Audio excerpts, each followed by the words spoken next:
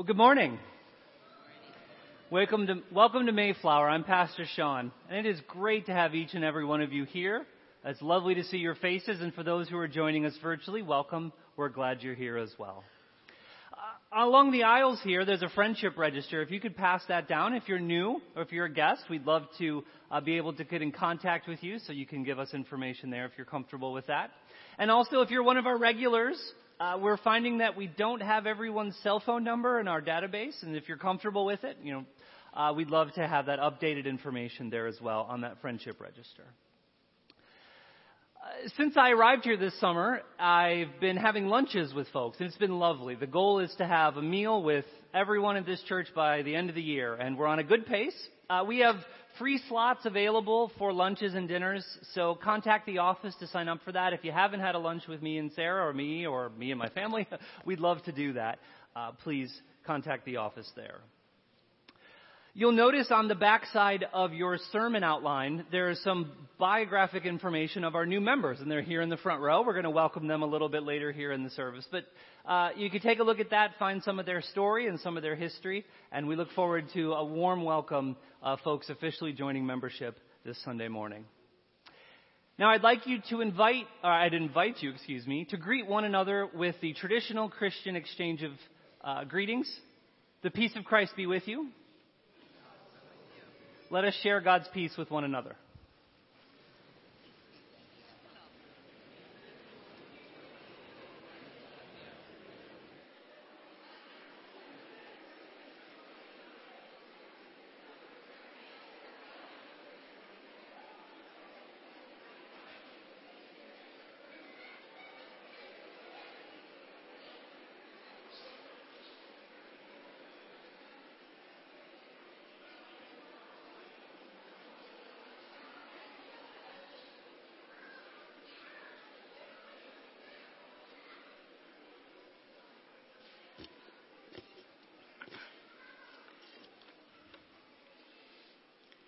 Good morning. Prayer cards can be found in the pew rack in front of you. They will be picked up during the offering this morning. Thank you for everyone who donated baked goods for the bake sale last week. It was a huge success, and many of us went home with delicious items to have for brunch. Next week, we are so excited to welcome Zachariah Char, who is the pastor of Sudanese Grace Church. For those of you that are not familiar with Sudanese Grace, they used to worship here at Mayflower. They would come on Sunday afternoons and fill this building with joy and music and merriment. 3 years ago, they were given a church building. Sean and I had the pleasure of going out there recently, and it's beautiful, and they are so happy to be there. And what's so neat is they are actually having other churches that don't have buildings meet in their building. So they are continuing to pass that blessing on. But they will be here next week worshiping with us, and we will have one of their yummy food sales afterwards. The money raised at the food sale will go towards building a new playground at their church. We will be hosting our annual Thanksgiving service on Thanksgiving this year at 10 a.m. in the chapel. We hope that you will all join us. There are many more announcements in the bulletin. Please take it home and mark your calendar. At this time, I'd like to invite Andy Cooley forward with our stewardship moment.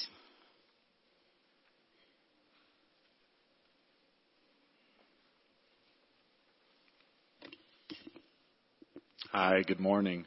My name is Andy Cooley, and I've been a member here at Mayflower since about 2012, and I'm a member of the Stewardship Committee. I'd like to ask each of you a question, and typically I'd ask for a show of hands, but I won't do that because I don't want to make anyone uncomfortable.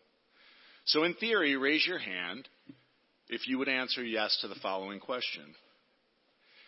Do you live in a household that has one or more of the following? A 401k, a 403b, a company-sponsored pension plan, a defined benefit pension plan, Social Security retirement benefits, IRA, Roth IRA, healthcare savings account, flexible savings account, 529 savings plan, whole life policy, term life policy. Maybe you even pay a financial planner. Don't worry. I'm guessing most of your households have this, and that's good. Our household has those, and we have a financial advisor as well. My question is not an indictment of financial planning or retirement planning. I'm not going to suggest that you stop funding your retirement and give all your money to the church. That's crazy. But this is my point. We spend a lot of time, money, and energy planning our retirements here. Most of us probably even maximize our contributions to those accounts. Now I'm going to ask the second question. How much time do you spend funding and planning your heaven retirement account?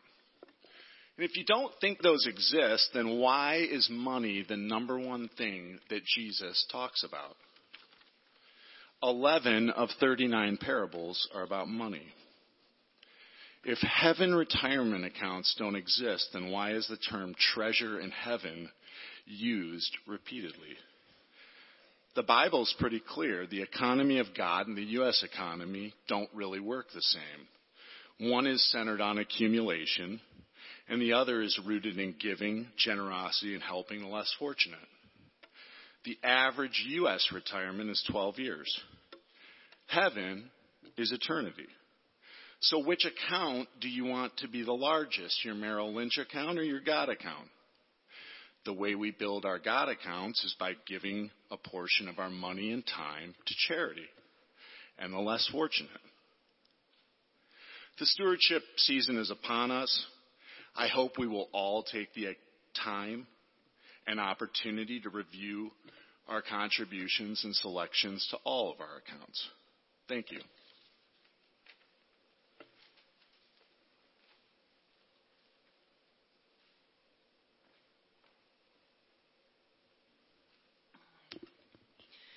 Next week, in addition to the Sudanese Grace Church, we will also welcome the Calvin Alumni Choir. They performed their fall concert last night, and they will be bringing some of that beautiful music here for our worship service next Sunday. And today we have two special things happening. First, it is the first ever playing of the elementary chime choir. So last year we purchased 3 octaves of chimes with the hope that we would be able to develop a larger children's program with those instruments. And today we will hear that during the introit. Also today is an all-comers choir. Every once in a while we invite anyone and everyone to show up early on a Sunday morning and learn the anthem for the day and lead worship from the choir loft. And we had several takers today, and thank you to those who took on that challenge, and I hope I'll see more of you next time we do this all-comers. The anthem we're going to be singing with everyone, all comers, children, youth, parents, and all of you, is in the midst of new dimensions that happens right before the children's message. If you look in the bulletin, there's actually some music and some words for you to join with us on verse 5. If you look at the middle, there are 4 lines there. The third line down says refrain. If you feel, it's fairly simple music. If you want to jump in on the refrain already on verse 1, you're welcome to do that. Just be just on notice that verse 4, we modulate to a much higher key with the choir singing a cappella. If you want to join us on that refrain too, you're welcome to. But no matter what you decide, by verse 5, let's have the whole room singing these wonderful, thought-provoking words by Julian Rush. He was a Methodist minister that came out as gay 30 or 40 years ago. And so by looking at these words, you can look at them with that lens of God, including everyone, but they're such powerful words that you can connect with them no matter what. The text can be viewed as a prayer, and the refrain that you'll be singing is an answer to these stanzas prayer that names the covenant promises of God's humanity. And while the text is quite complex, the music is simple. And it's a reminder that all humans are God's people, and God is always faithful, present, and caring.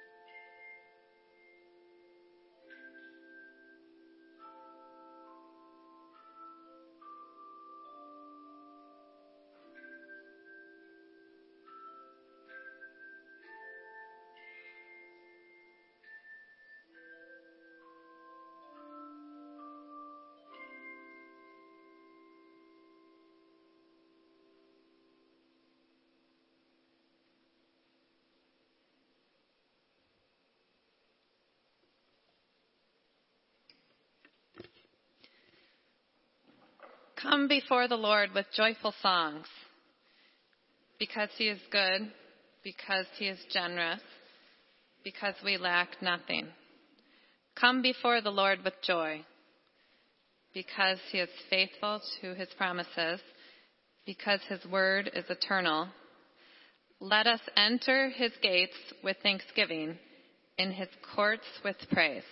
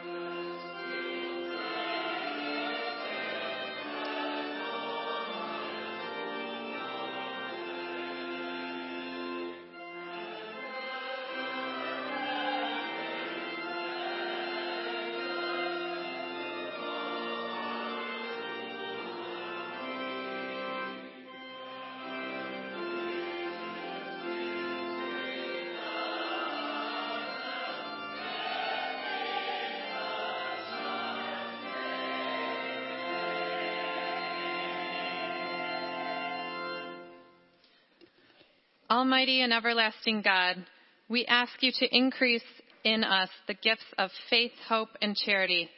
Make us love what you command so that we receive what you promise to us. We pray this through Jesus Christ, our Lord, who lives and reigns with you in the Holy Spirit, one God, forever and ever. Amen.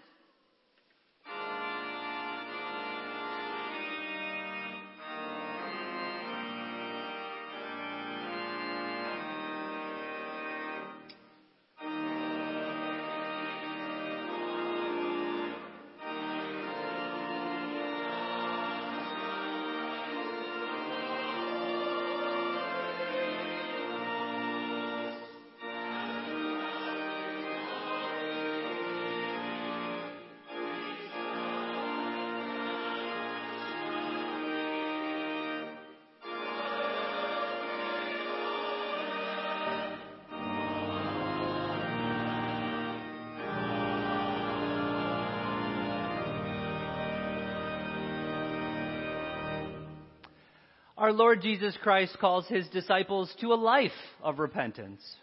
So now I invite you into a time of repentance. First, in a moment of silence for personal confession.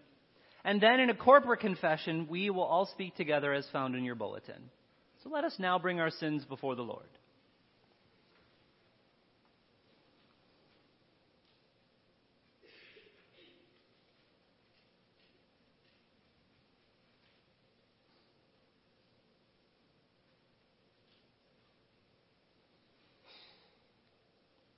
And now we'll confess together.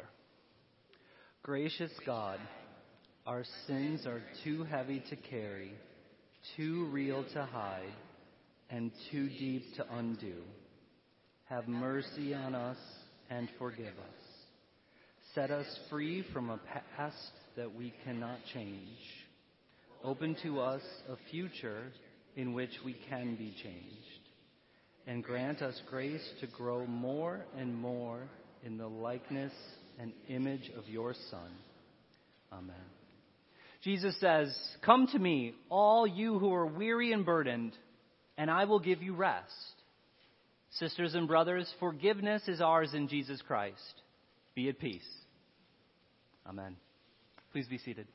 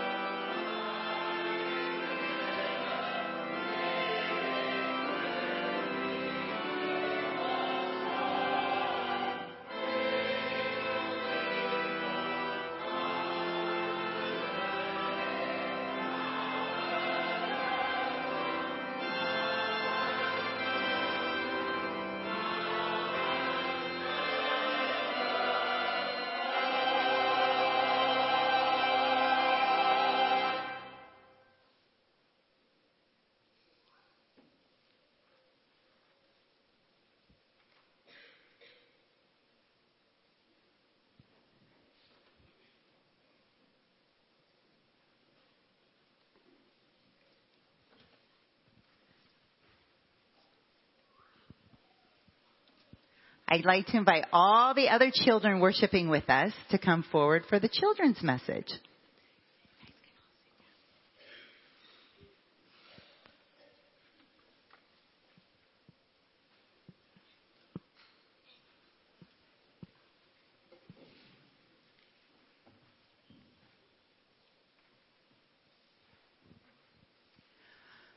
Good morning. So this morning is our final Sunday of stewardship.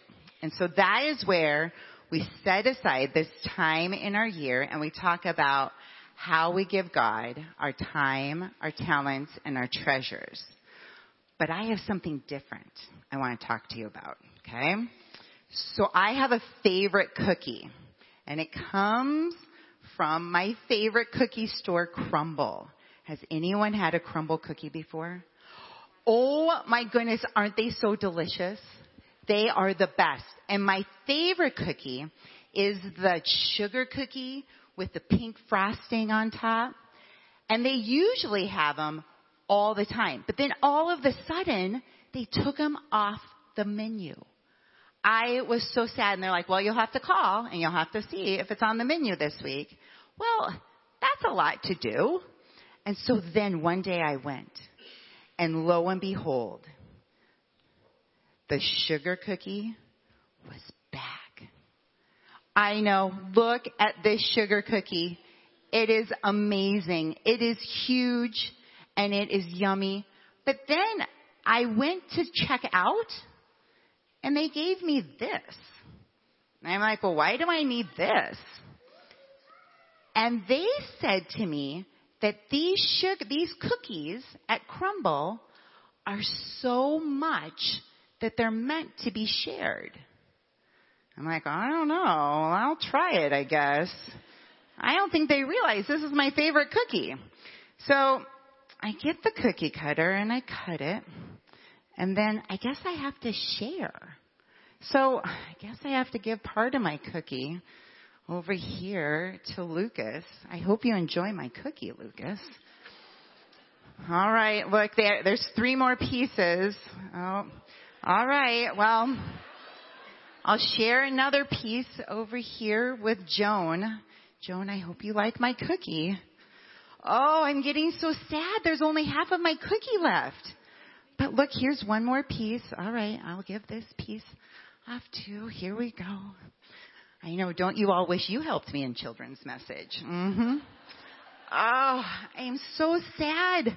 I had this humongous cookie, but now all I have left is this. But wait a second. I think that this is enough. I think any more than this would be too much. And that's why at Crumble Cookie, they give you a cookie cutter. Because it's like how God gives to us. He gives us more than we could ever imagine or use. Because He wants us to experience how awesome it feels to give it away. So, I know that was very hard for you all not to get part of the cookie. And we will all have Crumble cookies at Sunday school. Why don't we pray together? Lord, we are so thankful that you give us enough. And we are so thankful that we get the privilege to give to others. May we always be looking for ways to give and to love those around us. In Jesus' name, amen. All right, friends, so we are going to dismiss all the choir first. So if you are in choir, if you can stand up, and you are going to go out.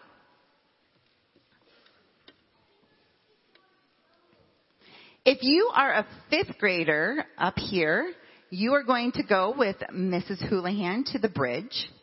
If you are 3 years old, 4 years old, or 5 years old, stand up. Perfect. You are going to go with Mrs. Orban to Bible Beginnings. And then everyone else is going to come with me to Bible Alive.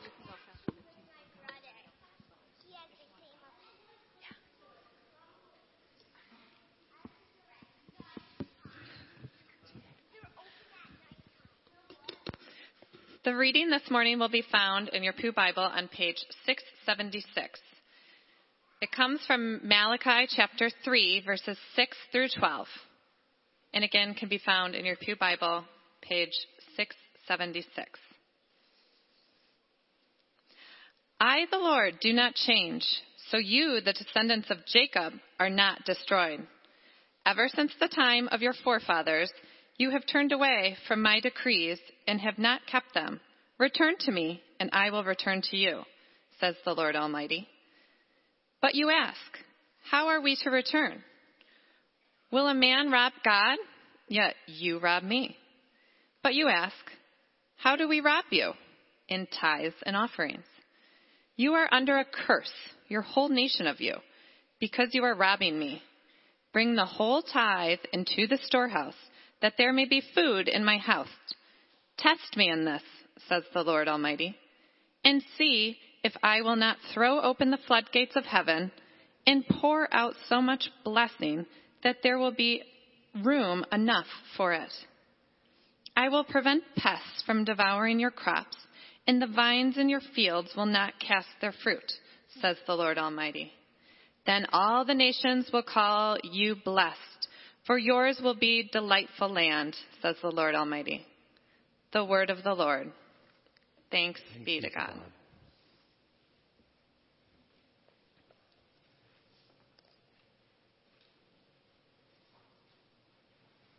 You might want to keep your finger in your Bible for the passage for today to follow along as we go, if that will help you. Yep. Have you ever had a front row seat to an argument between a married couple? Right? Maybe it erupted over at a dinner party. Maybe you overheard it while you're sitting in a hotel lobby. Or maybe the next door neighbors were fighting so loudly that everyone heard it. You've seen this, right? You see, you always do that. How could you do this to me? You might hear. Or maybe the worst line of all. You are just like your mother. I said, I've done some marital counseling. Don't say that. It's awkward, right? But it's also revealing. You witness some raw emotion. You get to see these people completely unfiltered. You see who they really are. And in our scripture passage for today, we get to listen in on a marital argument. The Bible often talks about the relationship between God and his people in terms of a marriage.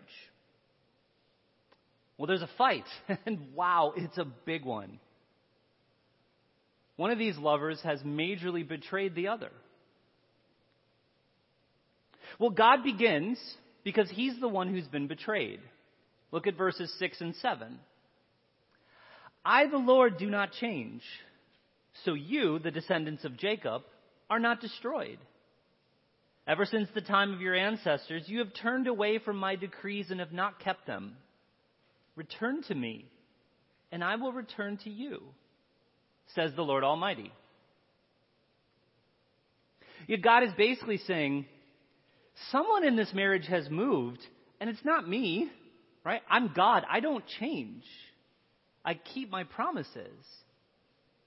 And you know what God says to his people? It's a good thing for you that I do keep my promises. You've not done what you said you would do in this marriage. You've closed off your heart to me. You've been unfaithful over and over. But I'm God. And that means that if I wasn't faithful to you, you would have been destroyed. And then God utters these tender words. Return to me, and I will return to you. He says to his wayward people, I haven't given up on you. I still love you just as much as I ever did. Come back to me. But God's people had hardened their hearts. They say, what do you mean come back to you? We didn't leave. We haven't done anything wrong. How are we to return? Well, in verse 8, God answers their question with a question of his own. Will a mere mortal rob me, rob God? Will a mere mortal rob God? Yet you rob me. Now, in saying this, God brings up a specific area where his people needed to repent in their stinginess in giving. But again, they had hardened their hearts. So Israel replies, "What are you talking about? How? How have we robbed you?" Well, at this point in the fight, God gets down to specifics. You are robbing me in your tithes and offerings. You are under a curse, your whole nation, because you are robbing me. Now, we reading this passage have to unpack some details here to get what's going on. God's people who lived before Jesus came, they were commanded in the law of Moses to give their tithes and their offerings. Now, the system is a little complicated, but basically, for them, that meant giving 10% to support the priests and the temple ministries. And that also meant giving another 10% every 3 years to support the poor. And then there were various other offerings, some of them voluntary, but some of them required. So like I said, it's a little different, a little complicated, but all that together, that sort of giving, is what God expected Israel to give. That was part of the arrangement in their relationship with God. And in this situation, they just weren't doing it. God had become basically a mascot to them. They were close-hearted and tight-fisted. But it's interesting. God singles out the area of money, and that kind of makes sense. A lot of conflict in a marriage is about money. You've probably seen this happen, maybe with your parents, maybe with some friends, maybe even in your own marriage. What's this $400 charge on the credit card? What did you buy?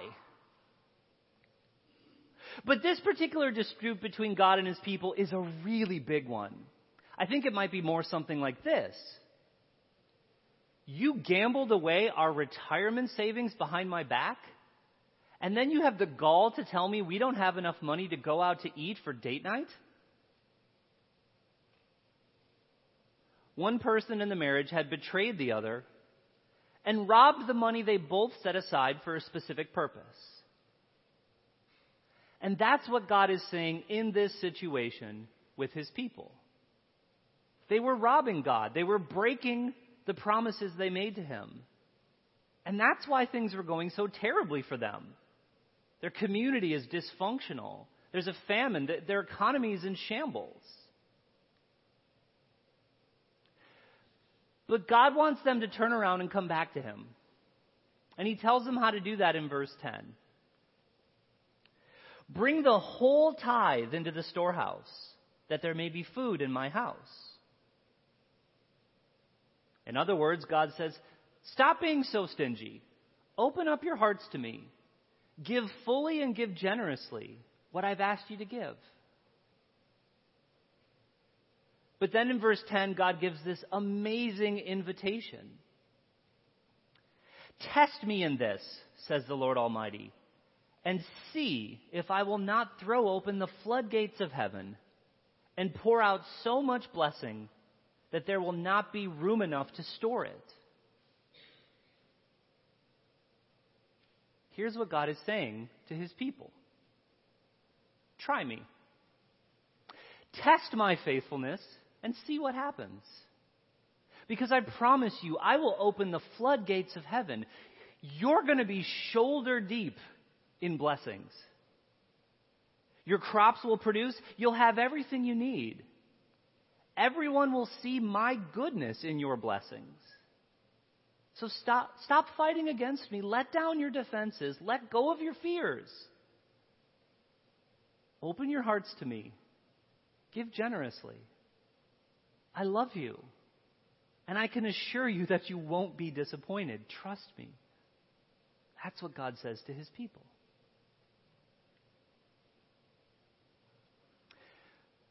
Well, like I said before, it's always awkward to be privy to a fight in someone else's marriage. You're like, jeez.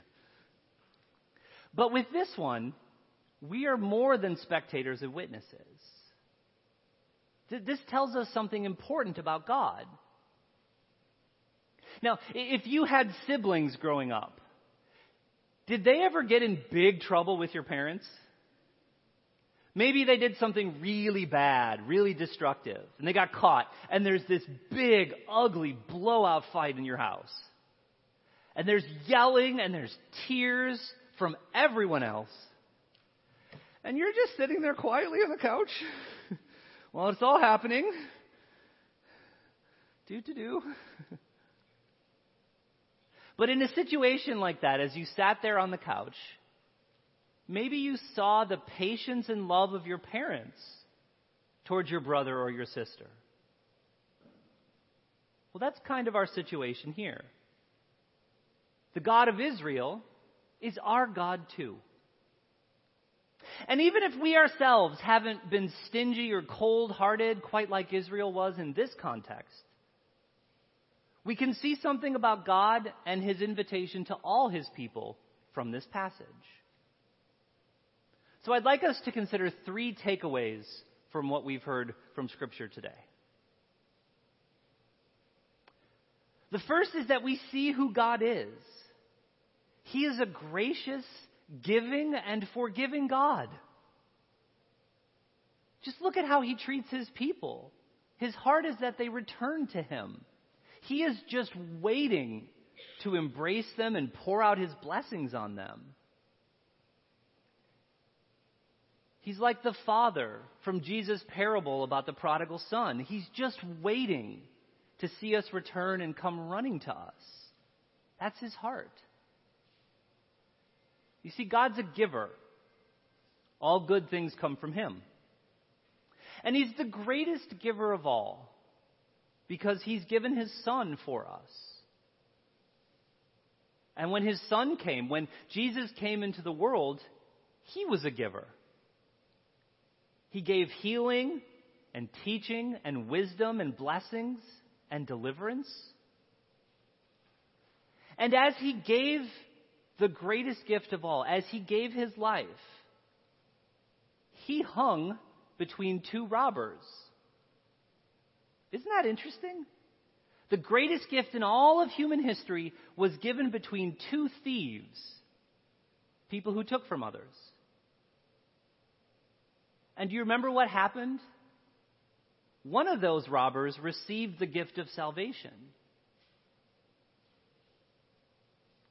We see it in Jesus' death on the cross. And we see it in our passage for today. God doesn't give up on robbers and thieves. He wants to give them grace because that's who he is. That is our God.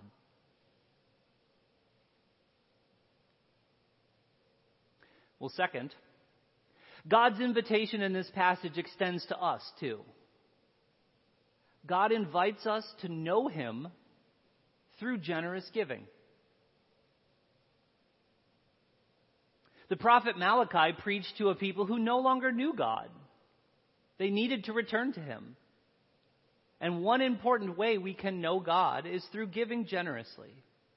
Now, why is that? I think it's because no one is going to give the Lord 10, 15, 20, 25% or more of all that they have unless they really believe that they're indebted to God's goodness and grace. So when you swallow hard and you commit to generous giving in an act of faith, you're about to find out who God really is. The Lord Almighty invites us. He says, I want you to find out just what kind of God I am to you. So test me by giving generously and see what you have when you have the Lord. So sisters and brothers, as God, the Holy Spirit, leads you, give generously. Give so generously that you'll need to have faith in him. Test him. Try him. He's just daring you to do it. And you'll find that your faith will grow. You'll find that you grow closer to the Lord through it. Third, generous giving releases the flood of God's blessing on us. You know, sometimes we fear that regular Christian giving is going to cost us. But I've been around church spaces for a long time, and I've never heard of any believer who gave generously and later regretted it. I don't remember ever hearing of a believer who gives regularly to the Lord and thought that they were the poorer because of it. I did this last week. I want to do it again this week. A point of clarification is in order here.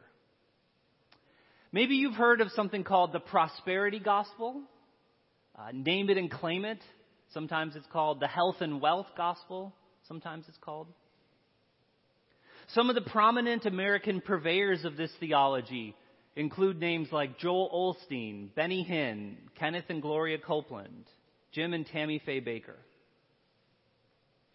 Now maybe you're sitting here this morning and you heard that list and you're thinking, I have never heard of any of those people.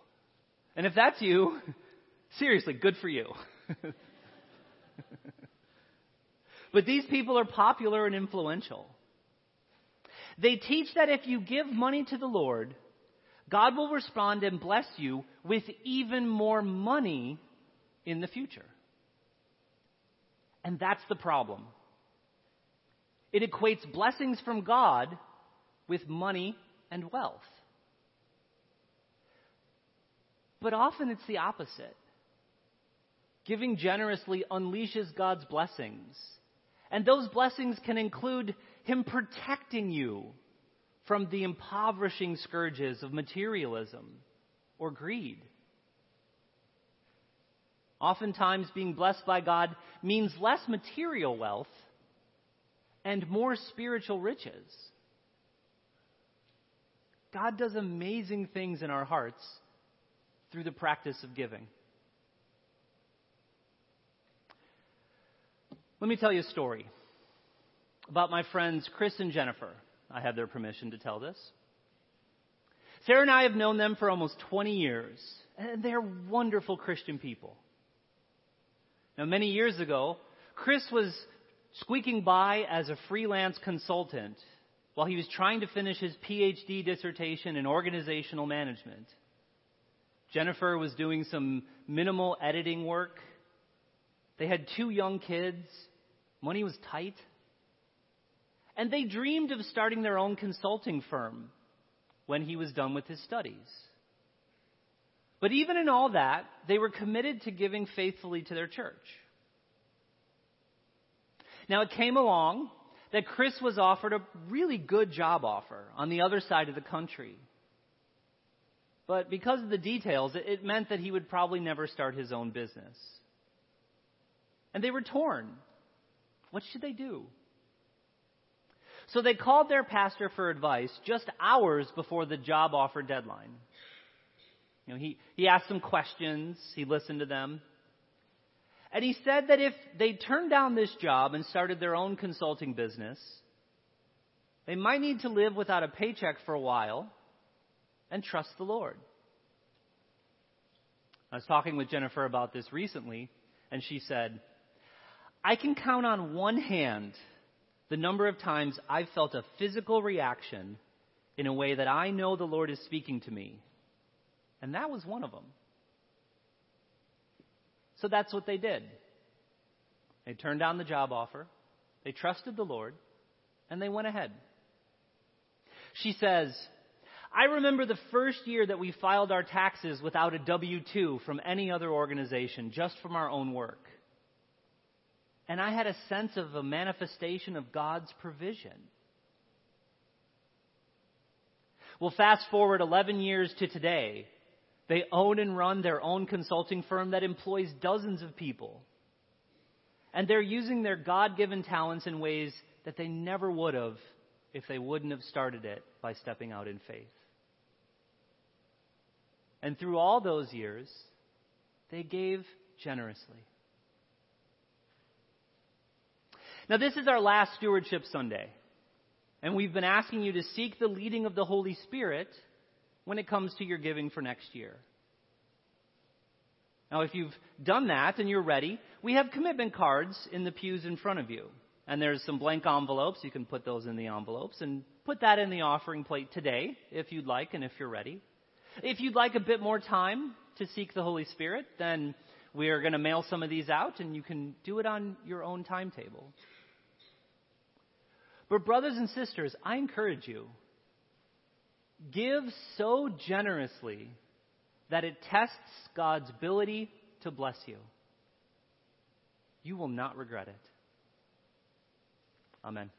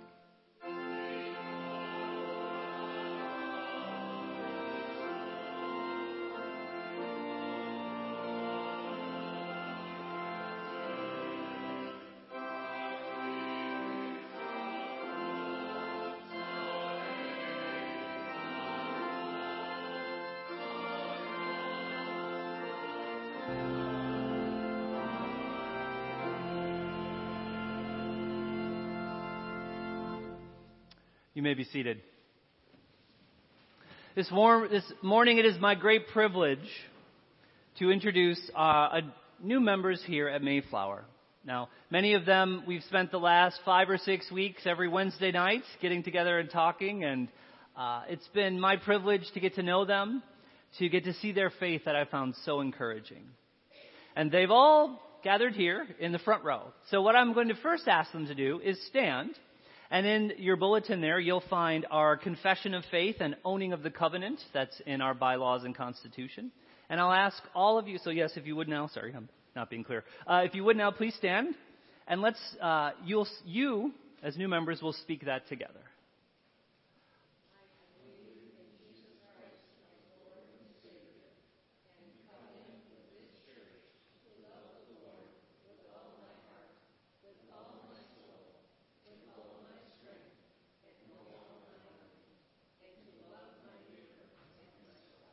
And now I'll ask you, the congregation, to stand and read the responses found in your bulletin.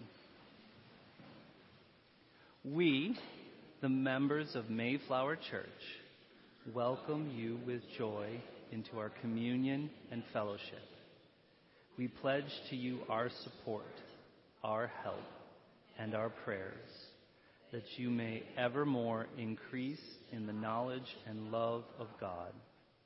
God grants that loving and being loved, blessing and being blessed, serving and being served, we may be prepared while we dwell together on earth for the perfect fellowship of the life everlasting. And now, old members, regulars, guests, all of us here in this congregation, and new members, with all the church around the world from all times and places, let us speak this ancient summary of the truths of our Christian faith in the Apostles' Creed. I believe in God, the Father Almighty, creator of heaven and earth.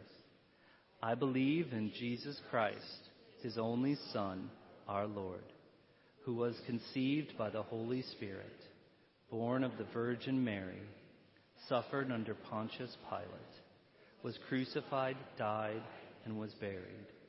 He descended into the dead. On the third day he rose again from the dead. He ascended into heaven and is seated at the right hand of God, the Father Almighty. From there he will come to judge the living and the dead. I believe in the Holy Spirit, the Holy Catholic Church, the communion of saints, the forgiveness of sins, the resurrection of the body, and the life everlasting. Amen. Congregation, I invite you to warmly welcome our new members.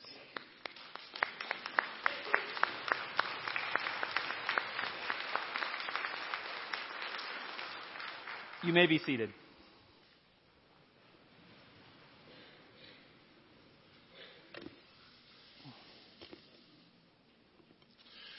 God, give us the right story. Inspire us to take action now so that we'll have the right story.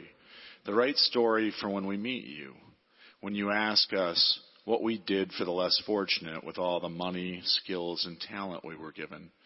May each of us have a very long resume of good deeds to share. The ushers now wait on your gifts.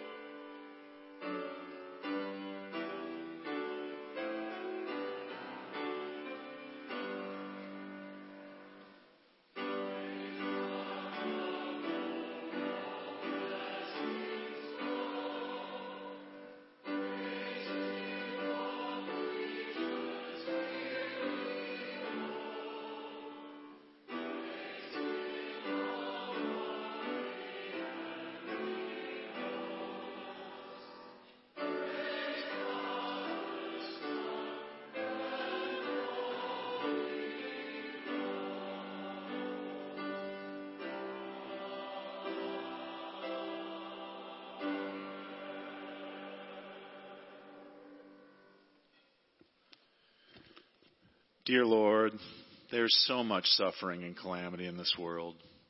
Would you please use each of us and our gifts to bring healing? Amen.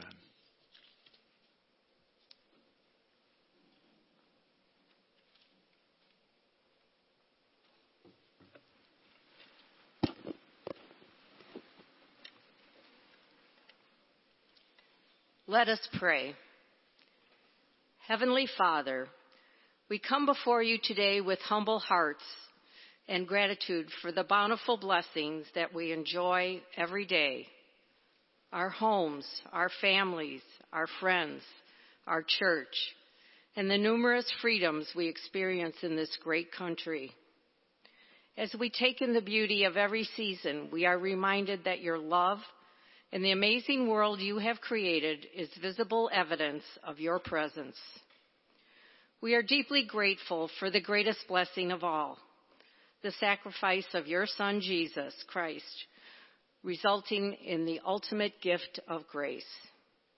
You give us grace when we fall short of what it means to follow Christ. Grace when we forget to thank you for the bounty you have bestowed upon us.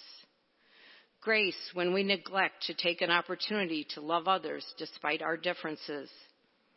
Though we have sinned, the knowledge that through our belief in you and in Jesus, we will receive salvation and have the opportunity to share eternity with you stirs our hearts and deepens our faith.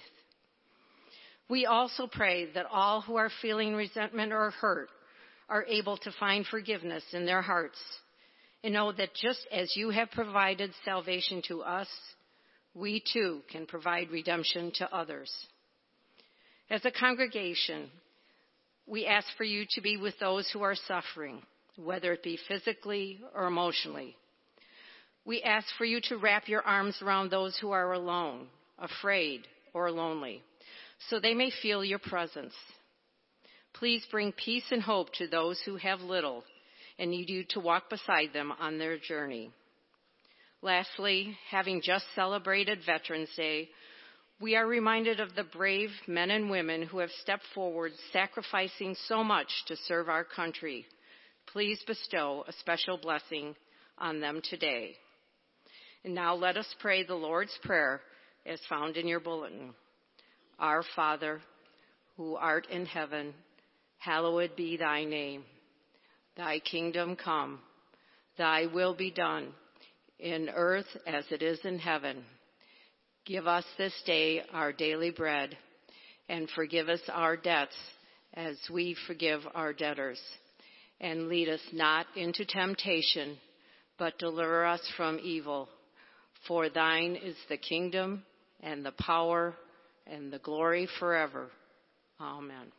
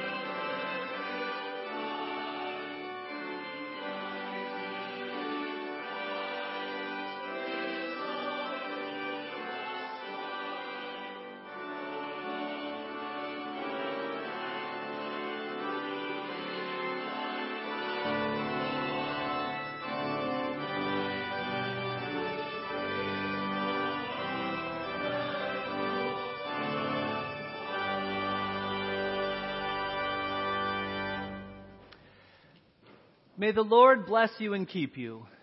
May the Lord cause his face to shine on you and be gracious to you.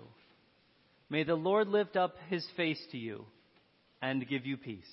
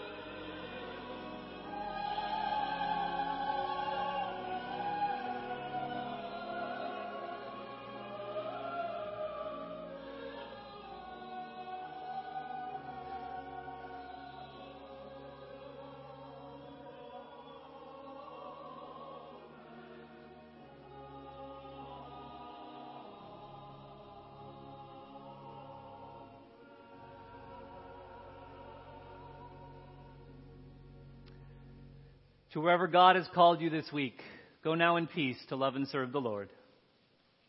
Amen. We go forth in the name of Christ.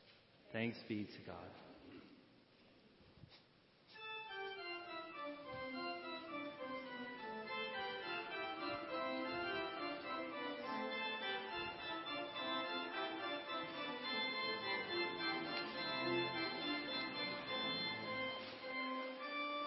Thank you. Appreciate that. Well, thanks.